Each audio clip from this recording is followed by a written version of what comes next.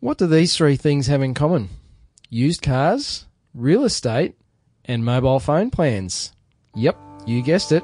We're talking sales. Welcome to the Tradies Business Show, helping you get off the tools and into true business ownership so you can spend more time doing the things that matter most.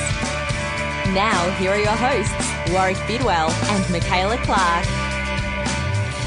Hi and welcome to another episode, and I have to say I'm not looking forward to today's episode, Warwick. Oh, I'm sorry, but I am. I hate sales. Well, that's good. We've got the whole yin and yang thing going on here because I love sales. You're going to convert me today? It's very exciting. I'm glad you're excited. I'm excited. But it is. It's one of those topics, isn't it, that really splits audiences and it scares a lot of people as well. It is, and it's so critical to business success, but so many people are frightened of it and have this massive fear over it, and they make it a lot harder than it really needs to be. So today we're going to show you how easy really sales can be in your business. Absolutely. It doesn't have to be hard, and it's probably a word that we'd like to get rid of, and if I can just jump right in with my favourite definition for sales, or for salespeople, it's really about professionally helping others to buy. And so it really comes down more to education and information and building trust and everything than about those horrible cliches with, as we talked about at the top of the show, with real estate salespeople and used cars, all those really bad stereotypes that are out there in the marketplace. That's right. And when it's all about helping people, I mean, that makes the whole process a lot easier if you're solving problems and just trying to help them.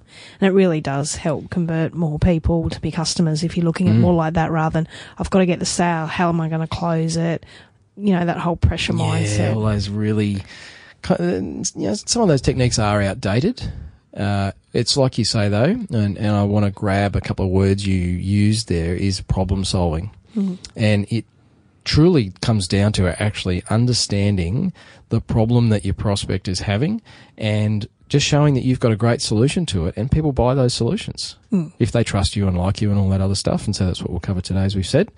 So let's get into some of the sales issues that we see and hopefully help our listeners to overcome those. Great. So, Warwick, what's the number one sales issues that you see with some of your clients and people you work with? Well, one of the key things I see is that most people in business are actually very good at talking about their product or service. They're very passionate about it. They believe they do a great job, and that's all well and good. And prospects can kind of see that, and they believe that too sometimes. But one of the most fundamental things that's missing from business owner's sales process is just asking for the order or asking for the sale. What? You mean you just say? Yeah, you just say, ask? hey, would you like to buy from me? Maybe not that cheesy, but yeah, literally just get to the end of what you're talking about and say, I think we should do this and that, and we're going to dig this up or cut that off or whatever it might be. And then just say, so, that's probably going to be this much money. How does it fit with you? And it's amazing in that silence how many people say yes. It's like, yeah, you know what? Let's get started. Yeah, and a mentor of mine always said, when you ask that question at the end, just don't say anything more. Yeah, shut Keep up. your mouth shut and wait for them to answer. And that's something I've definitely implemented as well. Absolutely right. And I think that's another problem there, is that a lot of us, when we ask that question, if we're asking that question, is we say, so how does that fit with you? What do you think? And then we start to answer that question because blah, blah, blah, blah, blah. And we start talking all over the top of that silence. And it doesn't actually give the prospective customer a chance to say, well, actually, yeah, I'd really like to buy from you. So the best thing is actually to shut up when you're selling. Yep, just be quiet. It's hard for some of us. I know it's hard for me. That's what I love about this podcast, is I get to talk. But it is true, is ask the question and shut up and let the other person answer it, because they could say yes and you don't have to do any more work. And if they've got some issues, they'll raise them with you. And more often than not, you can address those concerns and still end up with a customer. Right. And it's also, also asking the question, but this is getting a bit tactical, but actually having the papers there to sign or the agreement there to sign. We've talked before about making it easy to make the sale, but actually be ready to make the sale by having the contracts, your agreements, whatever you need, direct debit form, payment ways. Have it there ready for them to, once they've said yes, get that signature down, they're hot, get them right there and then. Totally. And, you really have to go into these, if you're presenting a quote or you've got somebody in your showroom, however you're actually engaging with your prospective customers, you should be assuming that they are going to buy from you, because that means that you're confident in what you're offering. If you go into these meetings or even phone conversations or however you're doing it, wondering, will they, won't they, I don't know, they probably don't have a lot of money, maybe this is too expensive, you'll actually unconsciously convey that to people. And look, we're all human beings. We're all tuned into other people's emotions. We know when someone's a bit off or a bit shaky or lacking confidence, and that actually will shake the confidence of your prospective customer, where they'll start to think, oh, geez, maybe I should look a bit deeper into this, or does this guy really know what he's doing? So, you just have to believe that everybody's going to buy from you.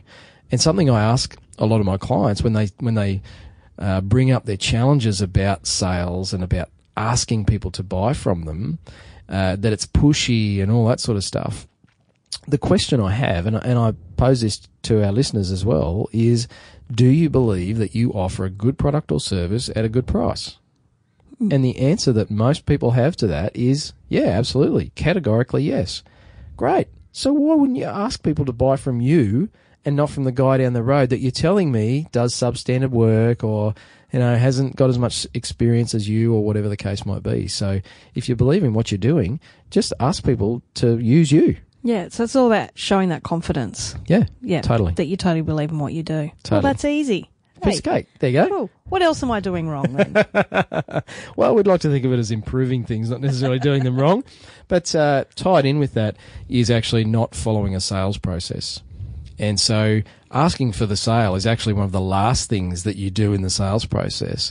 And it tends to, unfortunately, be the focus of a lot of old school sales training, where it's about getting people across the line and convincing them and dealing with objections and all those sorts of things, which, yeah, they're important techniques to know and be able to do. But more important than that is actually having a great process that, as we said at the opening of the show, it's about education and about information. So a sales process really leads people through that process of understanding what we're offering and making sure we understand their problem, so that by the time you get to the end of that process, really closing the deal, as perhaps the used car salespeople try and do, becomes something of a formality. Yeah, and so what's some of the things that people should consider in their sales process? Look, one of the biggest things I see is not enough time and energy spent at the early stages building rapport, providing information, asking questions, and understanding the problem and the needs of your prospective clients or customers. So simple things like actually having a lead sheet or an inquiry form. So when the phone does ring, and we talked back in episode 7 about getting more inquiries and how to market on a tight budget and actually get the phone ringing more, it's no good having all these inquiries and having these emails coming in if you don't really know how to actually engage those people and start to show that you know what you're doing and that you care about them. Yeah, so a good lead tracker sheet would have, all their details so you can get back in contact with them, but also how they found out about you, but what kind of time frame they're looking at, their budgets. What else should be on a lead inquiry sheet? Well, obviously we want to be asking people the important marketing question of where did you first hear about us? But asking some of those questions that I guess are going to come up as part of solving their problem and demonstrating the value that you offer. So if you're providing a quality service and quality is an important part of what you do, then you should be asking them how important is quality to them in this particular job. Or speed. If you're if you pride yourself on how quickly you can get out and service your customers, then you'd be actually wanting to make a point of that, not by telling them how fast you are, because nobody likes to be told. But if you ask people about, well, how important is quality, speed, price, flexibility, all those sorts of things, that actually starts to highlight for you whether or not you've got the best solution for them. But it brings to the attention of your prospective customer the things that you obviously want to be talking about to show that you're the right person to be doing the job for them. That's right. And it also helps with copy and things on your website and your marketing material as well. If they're highlighting them as important issues, not only covering that in the sales process, but also in getting those prospects in the first place. Absolutely. And you would know as well, Michaela, that having a process there makes it easier for me as a business owner to delegate parts of that process out to somebody else. That's right. So whether you don't have the time or really want to nurture your customers properly, it's easily something you can give to another team member or outsource. And a lot of the sales process stuff can be automated. You know, you can put things online so that you're getting them to answer questions online, or you're sending them, frequently asked questions before you turn up for appointments. So a lot of their objections may have been met previously before you even turn up. So they're in a better position to say yes when you arrive. And all that can be automated and easily implemented into a business. And you're guaranteed to see a improvement in your conversions. Absolutely. And again, based on tradies that I've worked with over the years, commonly seeing people who are getting only 2 or 3 clients out of every 10 inquiries and quoting the rest. So I worked with a client a little while ago who had $1 million of business that they'd quoted in a 12-month period, which represented a 50% increase in their turnover if they had won that business. Now, Wow.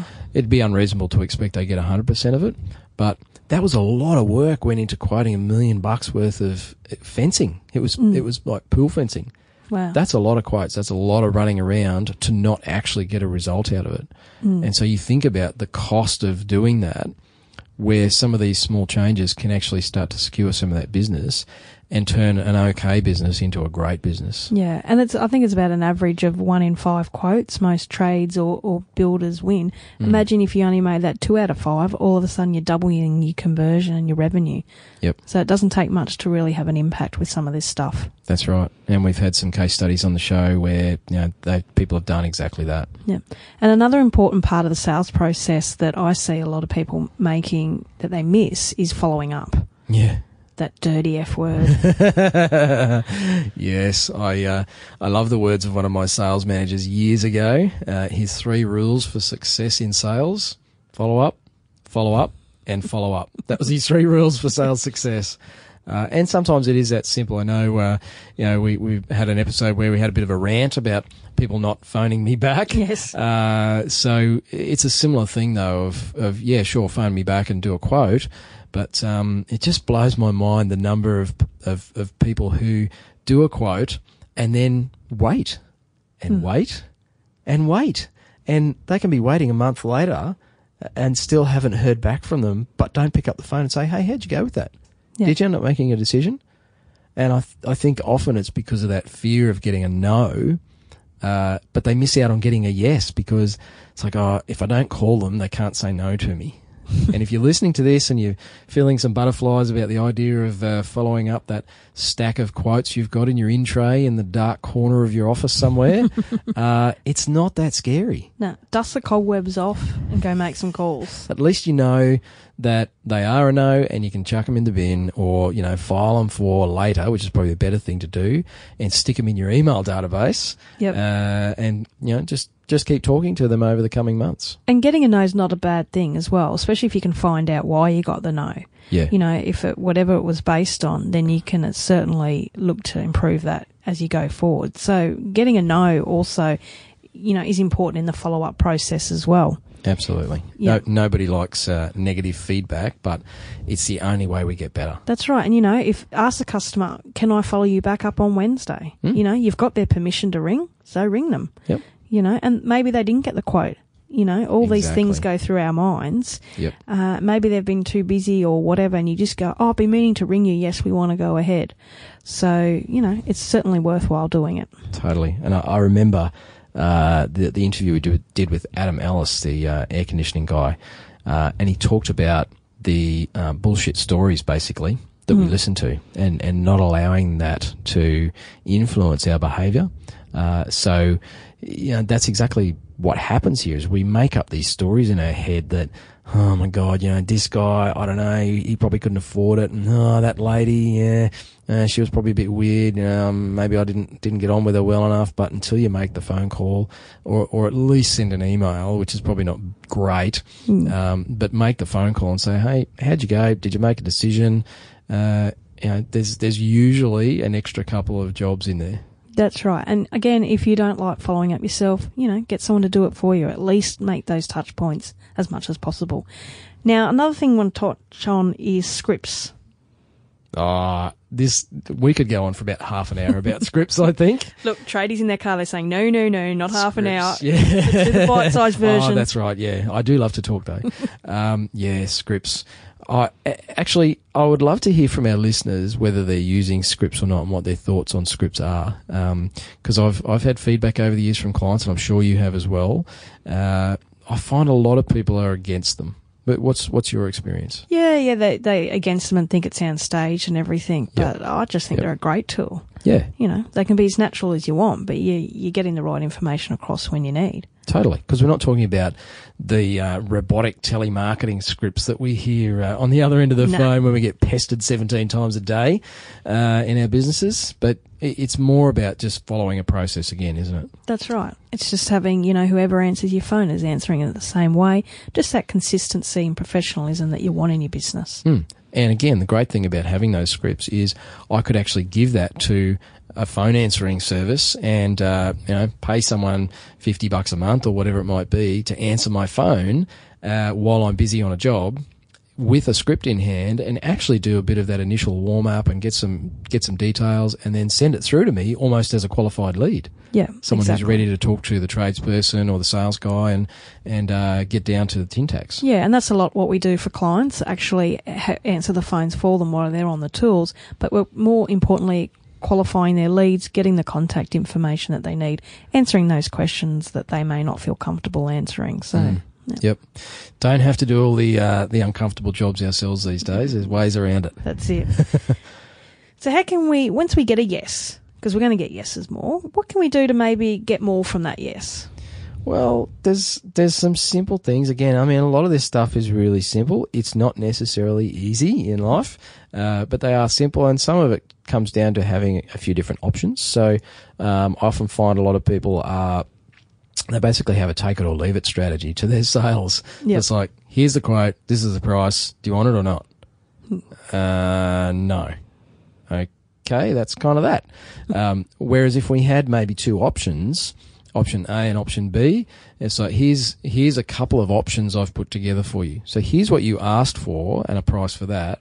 And here's another one that maybe does more than that, or it's better quality, or it addresses a few other issues that the client's raised with us.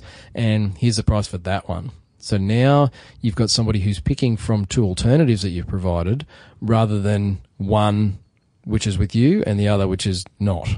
So that can often make it easier for people to get over this whole sales reluctance of asking someone to buy from us. But it's also a great way to offer some upsells and some add-ons that mean a lot of people, I guess we've all done it. We've spent more money than we expected on things, particularly when it comes to, if you're out there listening to this and you're working in construction or anything to do with people's. Often people have a budget, sure, and they try and fit as much in for the least amount of money. But I know we've done it at home. My wife spent more than we anticipated, and it's quite a common thing. Yeah, it's like, would you like fries with that? Yeah.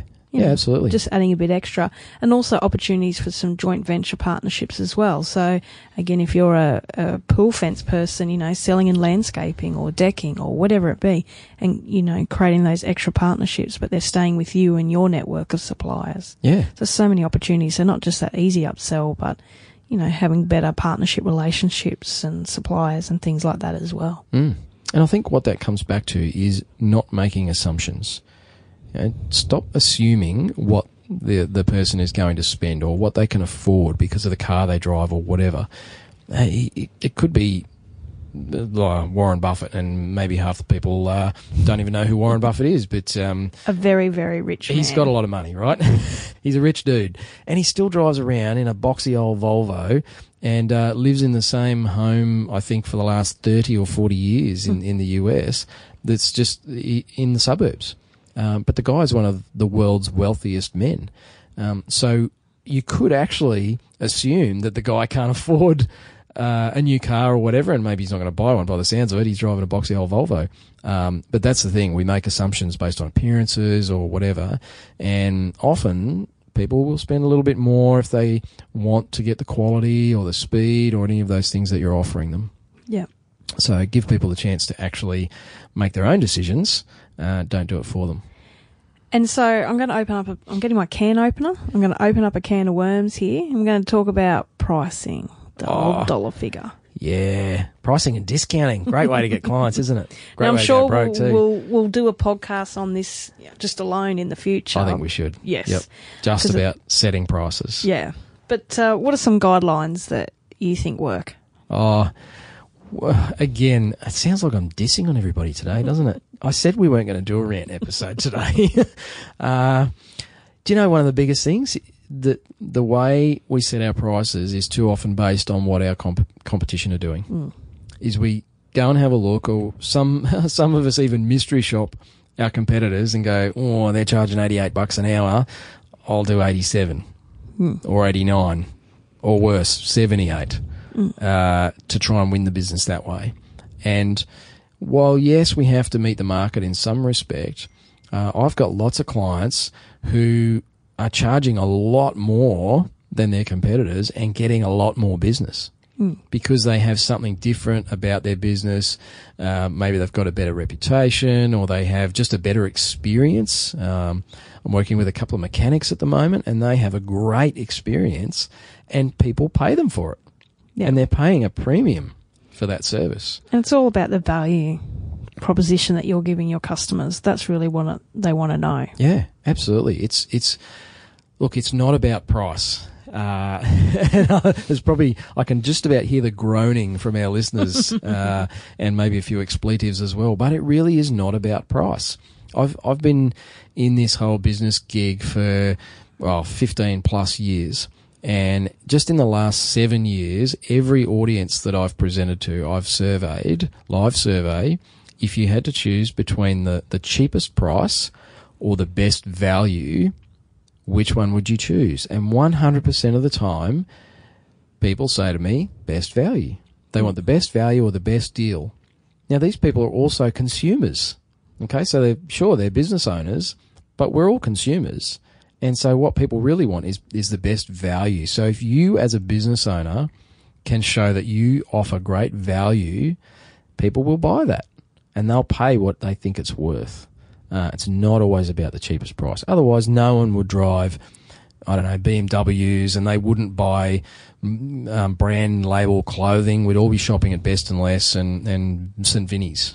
So people want what they perceive to be great value. So yeah, look at the marketplace when you set your prices, but by all means, work out what you're worth and what you think you're worth, and try and move towards charging that. And especially if you niche in a certain area and things like that, you're very specific in who you target or service. That's value as well. So you got to take everything into consideration, and it's easy to increase your value. Absolutely, people pay a lot more for their kids' braces than they do just for a filling. Because it's more valuable to them. It's more important to them. That's it. I know my dad does most of his fillings at home. Bit of home dentistry. So what else is important when it comes to sales, Michaela? I mean, what are some of the other things that maybe you see tripping clients up? Well, again, I think it's that whole mindset stuff around the whole fear of sales or fear of actually asking the questions and things like that, which we've touched on today. But it's really about that mindset thing and having confidence when you're going in and asking. I think if, with the things we've mentioned today, we can really get over some of that stuff, I think it really will make a big difference. So should we talk about the top 10 sales killers? We should. We have a list in front of us here with the top 10. And we'll put those up in the show notes as well. So don't try and write these down as we go through, but they'll probably be a topic for future episodes as well, because I think there's some curly ones in there. But basically, these are, they're not the only 10, but they tend to be some of the most common ones that we see out there in business land, where people really just stuff it up, don't they? That's it. And so at number 10 is, like I just said, the lack of confidence. And it's all about having that success mindset. Going into it thinking and believing that, well, I've got the best product or service, so you should really buy from me. That's it. And everyone can do that right now. And number 9 is, what did you say? Not paying attention to details. That was a really bad joke, wasn't it? But it is. It's not listening, not writing things down. I mean, if you're talking to a prospective client, take a notepad, record the conversation. I often do that with people, is say, hey, do you mind if I record this? Because I don't want to miss anything. Yep. And most people don't care. They're happy for you to do it. It helps if you listen back to it later. But yeah, jot things down. Use those sheets that we talked about with, inquiry sheets and that sort of stuff, so you get all the important details. And it's also simple things like spelling errors, grammar errors. If you're copying off an old sales proposal, change the name. Oh, spell their name right. Seriously. Anyway, I'm going to leave that one alone. Now, number 8 may be about you. I think this one's got my name all over it, Michaela. It's talking too much. Oh, that's harsh. I'm going quiet, see? I'm not going to say the next one. We're just going to move on to number 7, which is a lack of professional appearance. Oh, just turn up with a clean shirt and maybe tuck it in. Should we say it? We don't want to see you crack. Can we say that? Yeah, we can. Yeah. But it still baffles me, the number of people I see doing this. And I know, because I've worked with clients where part of our sales strategy and improving their conversion rate was literally just to get them to wear a clean shirt or buy a new one that wasn't faded and covered in, cement or paint or something, and just have a clean one hanging in the car. So when you go to deliver the quote or do the measure up, just chuck on a clean polo shirt. That's it. It's really simple stuff. No blue singlets at quotes. No? No. And tats? Yeah. Vocabulary. Okay, so it's kind of tied to that professional appearance, but using language that's appropriate for the person you're speaking to. Maybe I'm not quite as masterful at that on the podcast as I should be. But yeah, we want to make sure that we're using the right language, don't we? That's it. And we're not only talking about profanities, are we? Yeah, no. So jargon? Yeah, they don't understand it. It goes over their head. Just use terms and explain things in easy to understand terms that they're going to understand and go, oh, okay, this guy really knows what he's talking about, and not just everything you said just gone over my head and I've tuned out. Or this is going to sound expensive. Yeah, that's right. Yeah, that's a good point about jargon, isn't it? It starts to sound really costly. Yes. Yeah. What else we got here? So number 5, lack of qualification system. Yeah, and that's coming back to all that, pre-qualifying your leads and having a bit of a sales process so that you're only spending time on people that are serious about buying and not time wasters. So those, you're saying before 1 in 5, getting that to 2 in 5, part of that is making sure that we're only speaking to people who are serious. That's it. Yeah, cool. And 4, we've kind of talked about this a bit, but not knowing how or when to ask for the sale or close the sale. Yeah. So have I done enough work to actually say, so would you like to buy from me? Yeah. So that one's pretty important. Number 3. Not building enough rapport. What is rapport? Oh, like having a conversation. How was your day? How's things? If you see something of interest in their house or the kids are running around, just asking a few questions, saying good day, not in and out like you don't care, you're on a quota, just spending a bit of extra time with them and building that rapport, and they're more likely to buy from you. People want to buy from people, not businesses. So put a name to your business as well as building that rapport when you're on site. And I heard a great quote quite some time ago that all things being equal, people buy from people they like, and all things not being equal, people still buy from people they like. And we like to do business with mates, don't we? We do. And feel like we're doing business with somebody that we get along with. Yeah. So it's like you say, just establishing that rapport and commonality. Yeah, and it's something part of our trade business with my husband. He always goes on about how he had to stay an extra 15 minutes and chat, but he's pretty sure that he'll get the sale because he had that extra chat. So it makes such a difference, especially if you find common issues and things like that. Totally. And number 2, not asking for the sale. So that's where we've talked about just getting to that really uncomfortable silence where it's like, what do I do now? I've given them the quote. I hope they say yes. And I think we've mentioned this about 4 or 5 times in this podcast alone. So, get how important it is. Yeah. Yeah, can we stress that enough? I don't think so. And number 1, the number 1 sales killer is... ego. It's a dirty word. It is. Get that ego out of the room. And really that whole ego thing is the need to be right. Yeah. The number of arguments I've heard people get into with a prospective client because they've been challenged on something, it's like you are never going to get that sale. That person is never going to buy from you. So we really have to get rid of our ego and our need to be right. But also it's that, I guess, a little bit of arrogance and that side of things, which comes from those really bad stereotypes of salespeople. Yeah, that's it.